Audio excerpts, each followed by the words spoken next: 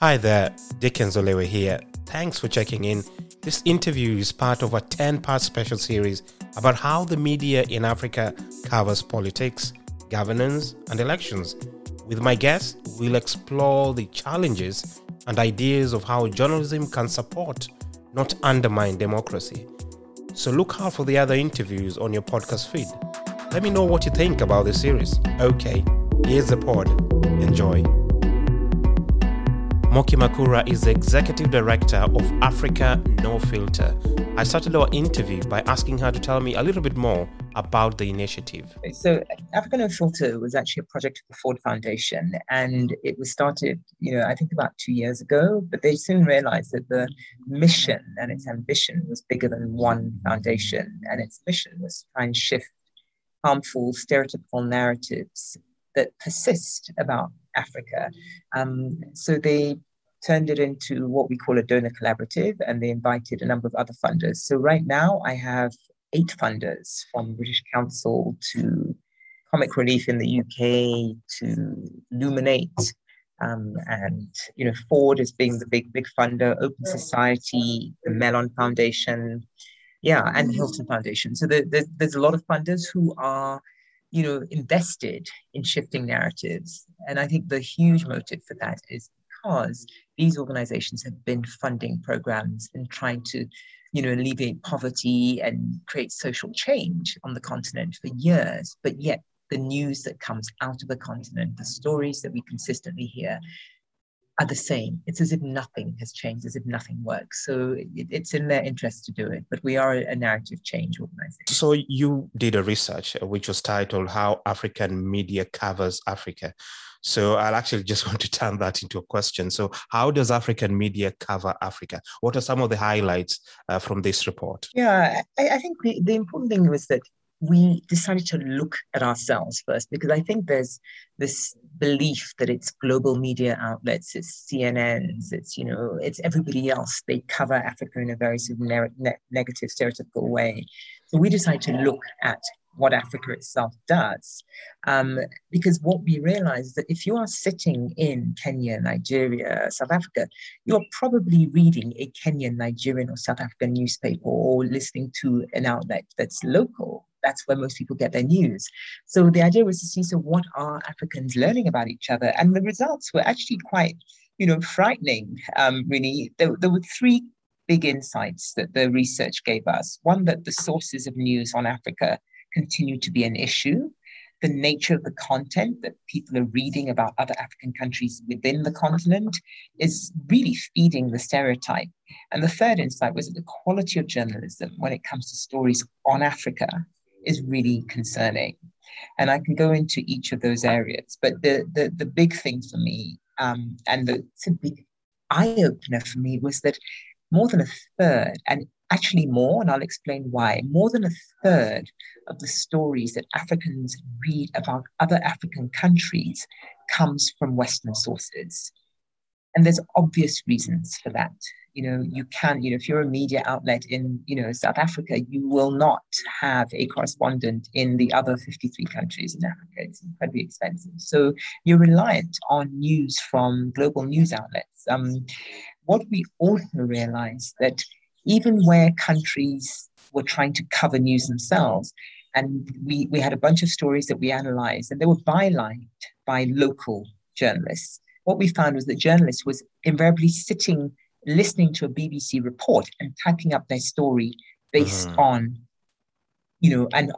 international outlets. So the figure I'm giving, about a third, is what we know of, but it's a lot more than that. And the thing is for us is that how do you change the narrative when you are not even holding the pen? The global media outlets look at the continent, the stories they cover. We can't change the nature of news, because news tends to be hard by definition. When you're covering the world, you want the hard stories. If it bleeds, it leads. And what we realize is that is what Africans are reading about each other, because that's the only news that is available. And in fact, it was 81% of the stories that we analyzed in this report was defined as hard news and largely political in nature. Very, very few soft news stories about other countries. So something like 7% human interest story, 4% on arts and culture. That's so if you think about it, I can tell you, about the Zambian elections, but I couldn't tell you what Zambian has for breakfast. So you talk about shifting the narrative, and I think my question is, why is storytelling, changing narratives, why is that important? What are the real life concerns that have to be addressed or can be addressed by shifting how stories are told? I think it's important for people to know that there is an implication to narrative. There is an impact to narrative. First of all, narratives are derived from stories. It's a series of stories that people tell over time. We know, for example, when we did analysis when we first started, that there are persistent frames about Africa. It's the poverty frame, it's the corruption frame, poor leadership, conflict, and disease. These are the 5 evil horsemen of Africa that seem to belabor us wherever we go. Those sort of frames, where every time Africa or an African country is mentioned in that context, have led us to understand that there's certain narrative. One is that Africa is broken, Africa is dependent because everybody's rushing to help us. Mm-hmm. And the third one, which I think is worrying, is that Africans lack agency. We don't even know how to come out of this situation. So those are the narratives. If you think about the impact of those narratives on investment and business in Africa, it makes a difference about what what big global businesses come and invest in the country, because if they believe it's conflict, if they believe there's poor leadership and there's corruption, it impacts on that.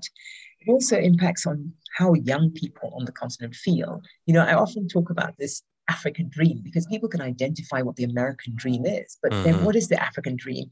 The impact of this constant narrative that there is basically no hope, that it's broken, we're dependent, has an impact on young people, how they think. I think that leads to a lot of the migration that we're seeing, and not the migration we're necessarily seeing on the news where people are risking their lives and getting votes. Young people just trying to get out of their own countries. It also has an implication on, creativity and innovation, because I think if you believe that your country or your continent is fundamentally broken, there's no hope, where's the creativity? Where's the innovation?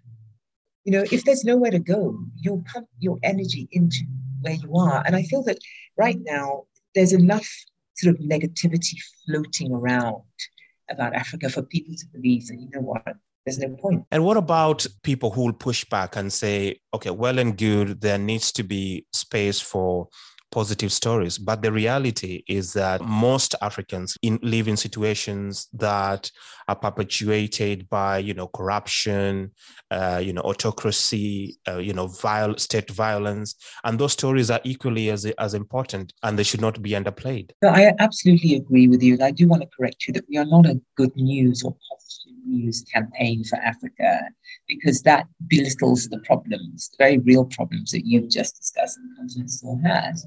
But what we have become and what we are trying to challenge is that we have become this single story of poverty and corruption and conflict and poverty and disease. And we are more than that, because in those countries where people are victims of any of those things, corruption or living in poverty, there are people who are living relatively good lives, who are, middle-class people, who are investing in business, who are trying to grow business, who are surviving.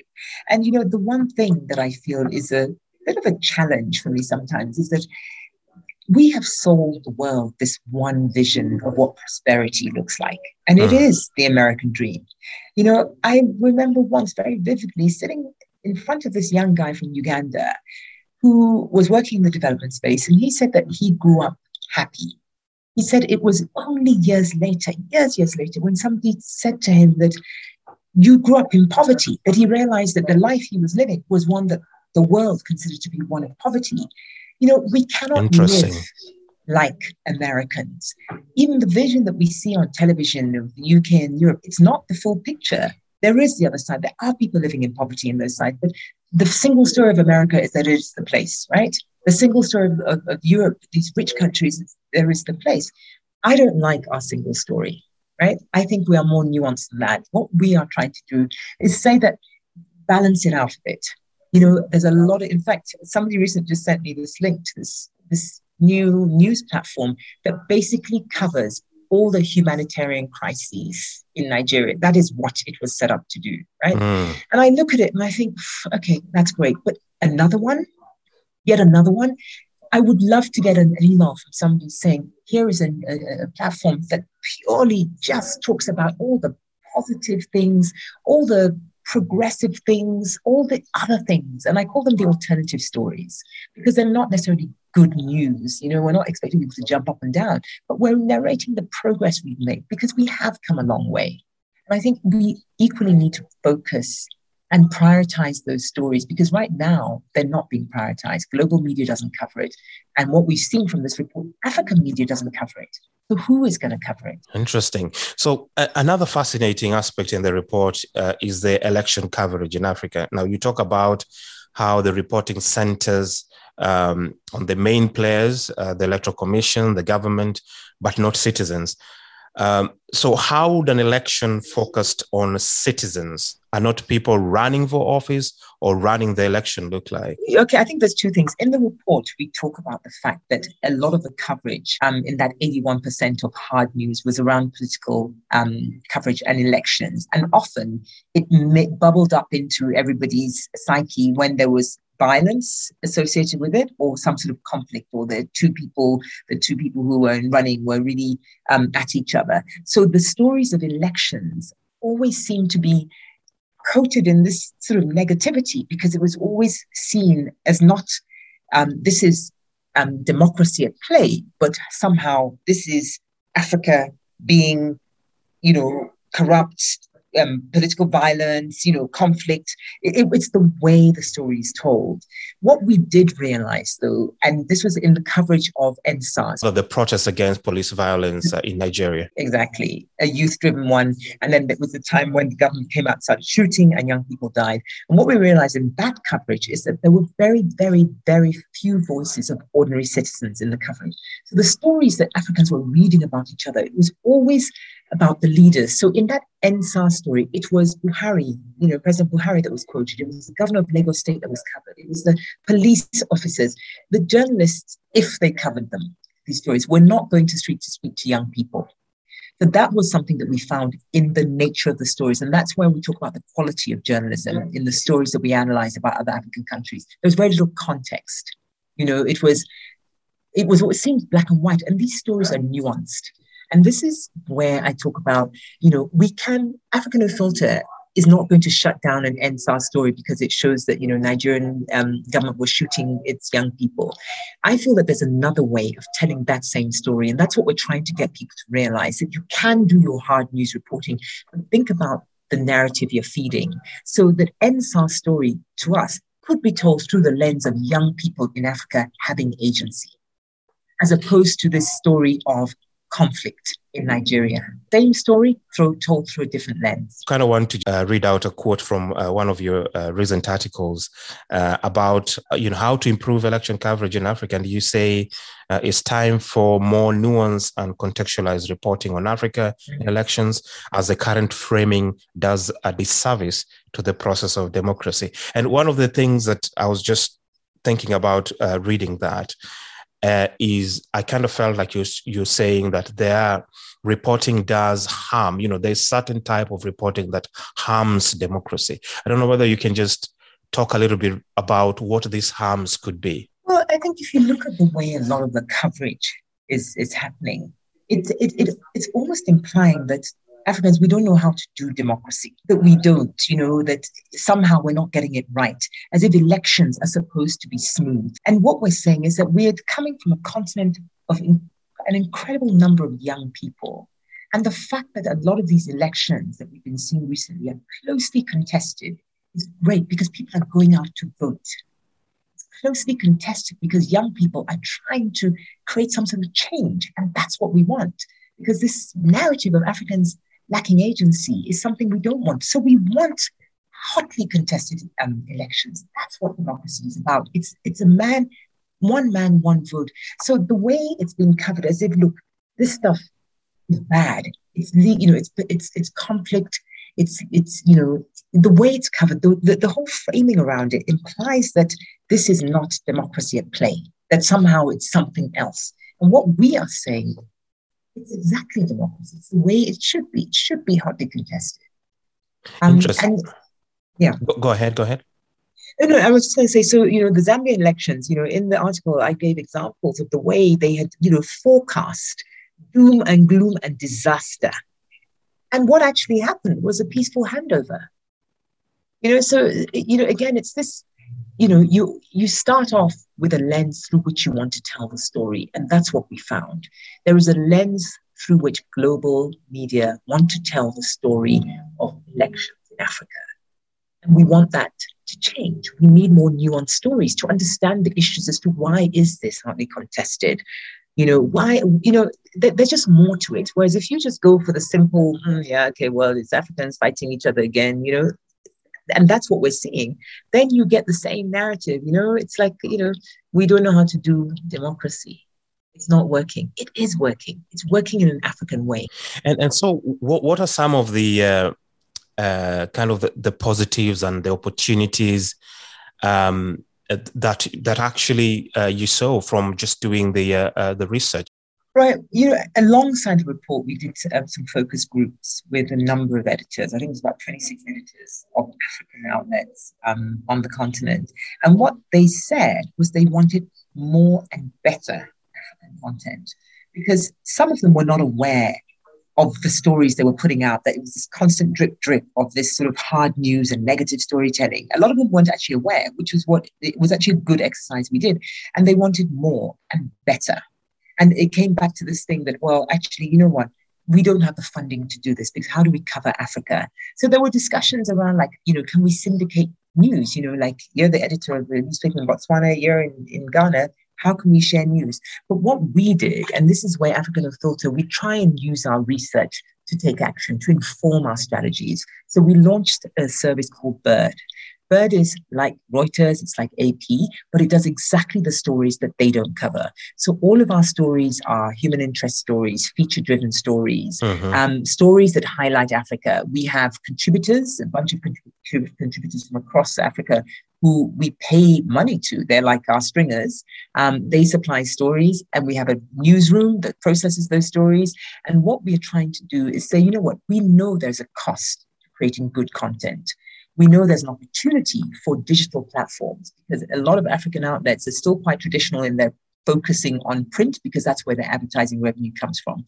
We are producing multimedia content on African countries or on stories. In fact, I try not to say African, because everyone thinks, okay, well, what's it? It's a good story. That's what we're saying. We're producing good stories, and it's free. So right now we've got about 31, media outlets who have signed up, taking stories. We put out 4 stories a day. And, we're seeing real progress. And what's particularly interesting is that the stories from our newsroom, where there might be an announcement, and, we actually take the big global announcement and we analyze the African data in it, and we look at what's happening in Africa, and we put that out. So a lot of our Pan-African stuff is being picked up. What's Africa is using it. So, there is a solution. The good news is that slowly we need to change the nature of the newsrooms, because what we realized through this exercise is that contributors and the journalists that we're working with, they come out of journalism school with a skill set of how to cover hard news. That is what they know. The soft storytelling aspect, how do you tell the story from a different angle? How do you, it's not the who, what, where, when, and why. We need that, but you do it in a different way. A lot of journalists are not trained to do that. The quality of the content we've been getting has been quite concerning, but, we're processing the story, and we're, I've just actually done another grant to the Thompson Foundation to develop a storytelling course, how to tell great stories, because African Filter, actually we're about storytelling. Our theory of change is that the only way you can shift narratives is to understand how narratives evolve. Narratives evolve over time through persistent stories that feed particular stereotypes, right? So if you want to change the narrative, you've got to introduce different types of stories. And that's exactly what we do. So we need to get better stories, more nuanced stories, more compelling stories written about Africa. And that's how you change narratives. So that's what we're doing. So for me, the good news is that this report reflected us back to ourselves, which I think was really important. We needed to know this. And the second piece is given us a window to launch a service called Bird that is addressing the key need we've identified in this. And ultimately, it's become a paying gig for media, for journalists on the continent. And we're hoping to connect the continent because we're now giving African stories about Africa, which they never had before, beyond, hard news and largely politics and elections. So there's a lot of good news, I think. People listening to this curious about, kind of the agency you've just created. Is it accessible to the public, or is this just locked to the local media? We've set ourselves up not as a competitor. Okay. Media. Our role is to support media. The biggest single cost media outlets have is creating content. To a certain extent, we're subsidizing this by creating this content. So what we don't want to do is now put it out there to compete with ourselves. So you have to subscribe, and it doesn't cost you anything. You just have to be a media outlet. And we're also hoping to target, individual news influencers, people who are putting out content. They may not be an established brand, because we are beginning to understand that, how people are accessing their news is not in the traditional way. Nobody's going out to buy a newspaper or necessarily tuning into the BBC. They're getting it on social media. That social media, that piece of news could come from a news influencer who got it from someone who got it from the BBC. So we're also trying to target alternative news sources, as opposed to just the traditional media outlets. But essentially, to get it, you have to be a media outlet. What's kind of your insight about how influencers compare to a mainstream news organization when it comes to telling, quote unquote, the Africa story? Well, we haven't done any research on, specifically influencers, news influencers, but it's a big area of interest for us. And in fact, I do want us to do something. But we had a webinar, not that long ago, and it was on basically, how Africa's covered. We actually had a young Tanzanian American girl who is a news influencer. I asked her to check. She's on TikTok. She puts out these little snippets of news. She had 1 million followers. She had, I think, the most likes on one news piece she put out was 2 million likes. So that's the nature of what we are dealing with, in that there is a lot of alternative news sources that people are tapping into. And this lady's name is Mariam Bulu. I think I can't remember the name of her actual platform, but she's on TikTok. Young girl, we had her on. She said, she just decides, she puts out news that she likes. I mean, she's bigger than, some of the newspaper outlets in Tanzania. Not a trained journalist, but she says she puts out good news. So it's people like that. We're trying to identify more of them, because we are not the platform. We don't want to be the platform. People like her are the platform. They have incredible following. They've already established a brand. We need to give them the content that they can use. So that's how I see Bird, and African Authorities' role as well, is we try and be an enabler, where we give grants to media outlets to try and develop content that's sort of more in line with what we want to see, that's narrative shifting. We give funds to artists and storytellers because we have this fundamental belief that artists have a critical role in creating conversations around topics. And the example I'll give is that recently there's a sculptor, Zimbabwean sculptor, who did a stone sculpture of a half a person with a vaccine, taking a vaccine. And it was just I saw that. At a topical moment, a lot of engagement on it, because it was art interpreting an issue, right? It was, and so we give artists money to find ways to change the narrative in their community, in their country. So there's a lot we're doing, and we're trying to be the alternative grant maker in Africa. So, looking for news influencers, whereas most media funders are going to The Nation, they're going to the BBC, we're trying to avoid, that, because I think there are other bigger players who are doing that. And we're looking for, I guess we can take more risk, and we're closer to the ground. We give out smaller grants. So there's a lot we can do. This interview is part of a 10-part special series about how the media in Africa covers politics, governance, elections, and the impact this has on democracy on the continent. If you want to subscribe to my podcast, just search for the Dickens Olewe podcast on any of the main podcast apps. Let me know what you think about the series.